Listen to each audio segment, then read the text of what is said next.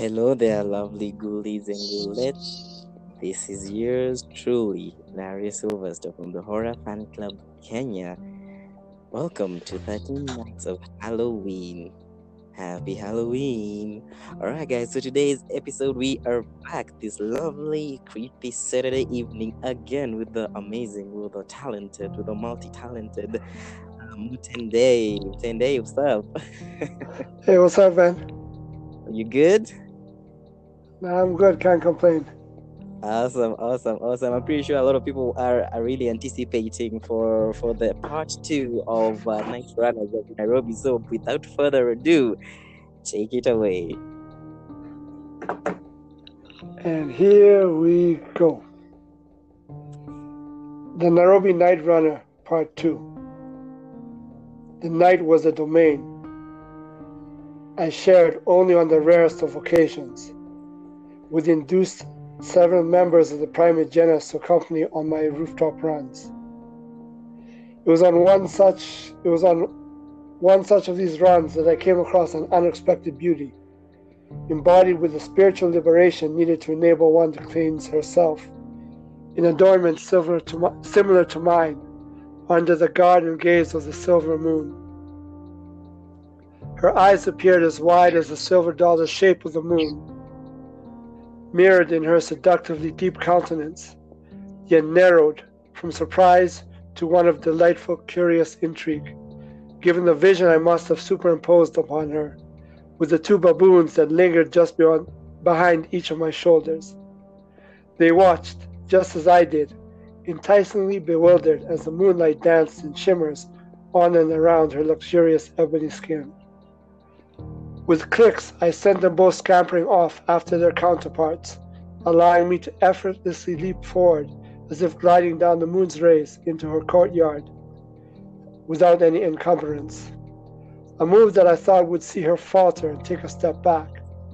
Yet to my surprise, she strove forward, seizing my neck with an unexpected strength for one her size, pulling me forward to gaze deep into my eyes as she had done into mine. We shared more than our names that night, in a fashion that would be repeated many times over, in conjunction with her adopting my practice of night running, providing a relief and break from the monotony of her own life. We spent every waking moment of these nights together, save for the time that she had to take her leave of me to eat, a repast which was always done in my absence, responding either to a sound or a smell carried on the wind, one that I could not decipher. And when she returned, we always shared passionate love, her fires being fiercely stoked by whatever repast she had consumed. Love-making that was elongated just before the advent of dawn, when she always left me alone. In these moments, despite allowing me inside her, she would always hold back on kissing me deeply, warning that her kiss would be poisonous to me and could only be shared with her kind. Puzzled, I never pressed, a kind she never dwelt upon, and one I did not insist on knowing further. Yet I wish I had, as one night after departing for her usual repast, she did not return. And while I was not acquainted with the smell of whatever drew her away, I was familiar with hers, and it was her smell that I followed. Yet at the end of the trail where her scent stopped, I met dismay.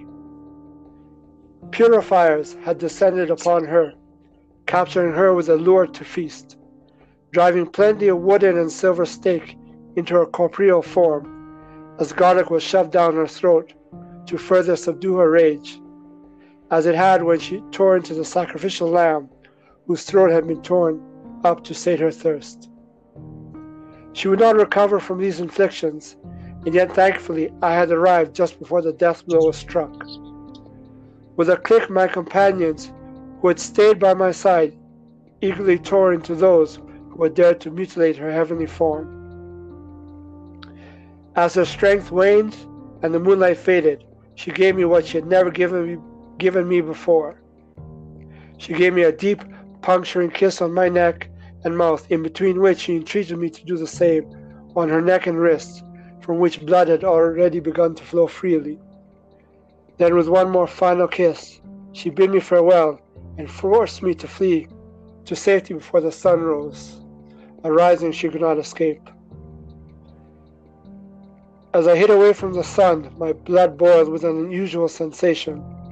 As I bounded away over the rooftops, emitting my shrill melange of animal cries, imbued with a rage, sorrow, and victory against those who had claimed her life. It was when I woke the next evening and took to the rooftops once more, emitting my celebratory cries. It was then that I realized the sensation had been more than rage and sorrow.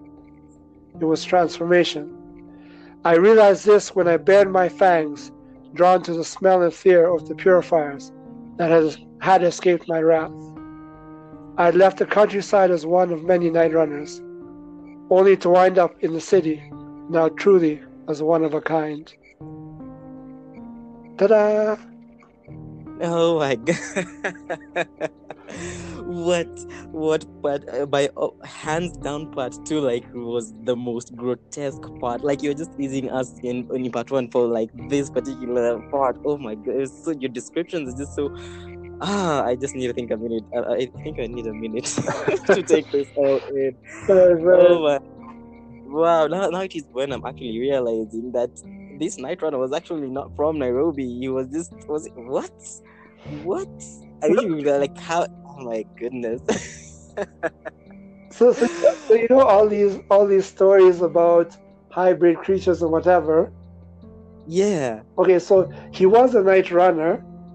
But night runners are not very many. So he left Shags, came to Nairobi, became a night runner in Nairobi. Yeah. Now, when he meets another creature of the night, he meets a black female vampire. And they start night running together, but she doesn't reveal what she is until where she runs into the purifiers, and he has to come to her rescue, but it's too late. And then she transforms him to continue. Oh my lord! I just love the way that you like fused the different characters from like different mythologies. It's just so superb, so well written. Oh my goodness! Congrats! I think round of applause for you for like oh my goodness! Amazing. Okay. Like you also derailed like the questions that I had for you tonight as we wrap up. But anyway, speaking of this particular piece, what's the way forward especially for this particular piece? Like I feel like you should like turn this into like I don't know, a novel or something, or a short film. Short film would definitely be the way to go. Just so you don't dilute the potency of the story, right? So just keep it short. Short film, short horror is definitely the way to go. Yeah. Speaking of that, like, what is your thought process? Not particularly for this film, for this piece, but whenever you sit down to write something, what is your thought process? What is your motivation toward writing? First and foremost, always telling a different story. Like I said earlier, trying to find something that's culturally relevant, tell it in a different way, and then bring new life to whatever you're speaking about or talking about. Yeah. Lord. Like how long for this particular piece, how long did it take you to write? Because for me, I wouldn't have like to get to that level of detail. It would have taken me like, I don't know, a month, a week at most, you know. Like wow. With my short stories, I'll brainstorm until I get something that really gives me a lot of inspiration and the story can flow. So imagine I wrote this the night before part one. So I wrote this on Thursday night. Oh my goodness, this is just okay. Clearly, you are a professional. All right, I was up until like 4 a.m. thinking, okay, I gotta make this work. Yeah, are you the kind of people like me who just like gets creativity gets woke during the late hours? Are you a night owl? Yes. So sometimes it switches. Sometimes the creative bug will hit me during the day. Other times when it's completely quiet, it will hit me at night. Yeah. So it comes. All right. Okay. For those of of us who like maybe are just curious about you, like as we wrap up this segment, like just give us an interesting fact about you, unrelated. It can be out of context. We don't care. We just want to know something really interesting or bizarre or just terrifying about you. Just some interesting fact, like food for thought. I think that mentally, when I go into like these different stories and writing about different things, I kind of become like a chameleon. So you kind of have to put yourself mentally into that person's skin, right? But then always find a way to detach from it and all that stuff, right? So you immerse yourself in the world as it's unfolding, right? So you see yourself being the characters and doing whatever they're doing. Is it like some version of when actors say they take a particular role and then they just immerse themselves into that role and become it? I forgot the term for it. Is it like method acting? Method acting. Is it like method acting for writers? Yes, it's very similar. With short stories, it's much harder because you have to make an immediate connection, and then just speak from whatever is in your mind or in your heart at that moment. You really don't have time to research as much as you would method actors would. With long stories, you have more time to research, but with short stories, it's kind of like improv. You're doing it in the moment, for me at least. Oh. No, let's say just interestingly, when you're in that moment, do people call you weird? Because I being a method actor, people sometimes tell me like, yo, what are you doing? This is just so weird. Be yourself. Has that ever happened to you? Like someone ever at that point? They haven't called me directly weird. They would just say, okay, this is a very bizarre direction, a bizarre tangent this story has come from. Where are you getting your source material? What's inspiring this? And so most of the times it's just things that I come across, or if I'm looking at what's out there in the mainstream media and I see something that's lacking, and then I'll jump on that and make a story about that. Speaking of mainstream media, there's this conversation that you guys, if you're listening to this, like there's this conversation we're having on our social media pages about horror movies in Kenya. You guys just go and check out that conversation and join it. And as we are wrapping up, Mutende, any parting shot, any last words? Not off the top of my head. I would just say let's keep the 13 days of Halloween going. Kenyan horror has a lot more to offer, so it's just starting out. What are you doing on Halloween? What will you be doing on Halloween? I don't want to give the surprise away. The moon shall tell. The moon shall tell, yes. Awesome. It has been such an amazing weekend having you here for this for the 13 nights of Halloween Mutende, right? It's Mutende Writes on social media. Yes. On social media, you can find him on Facebook and on Instagram. He's a very professional writer / content creator.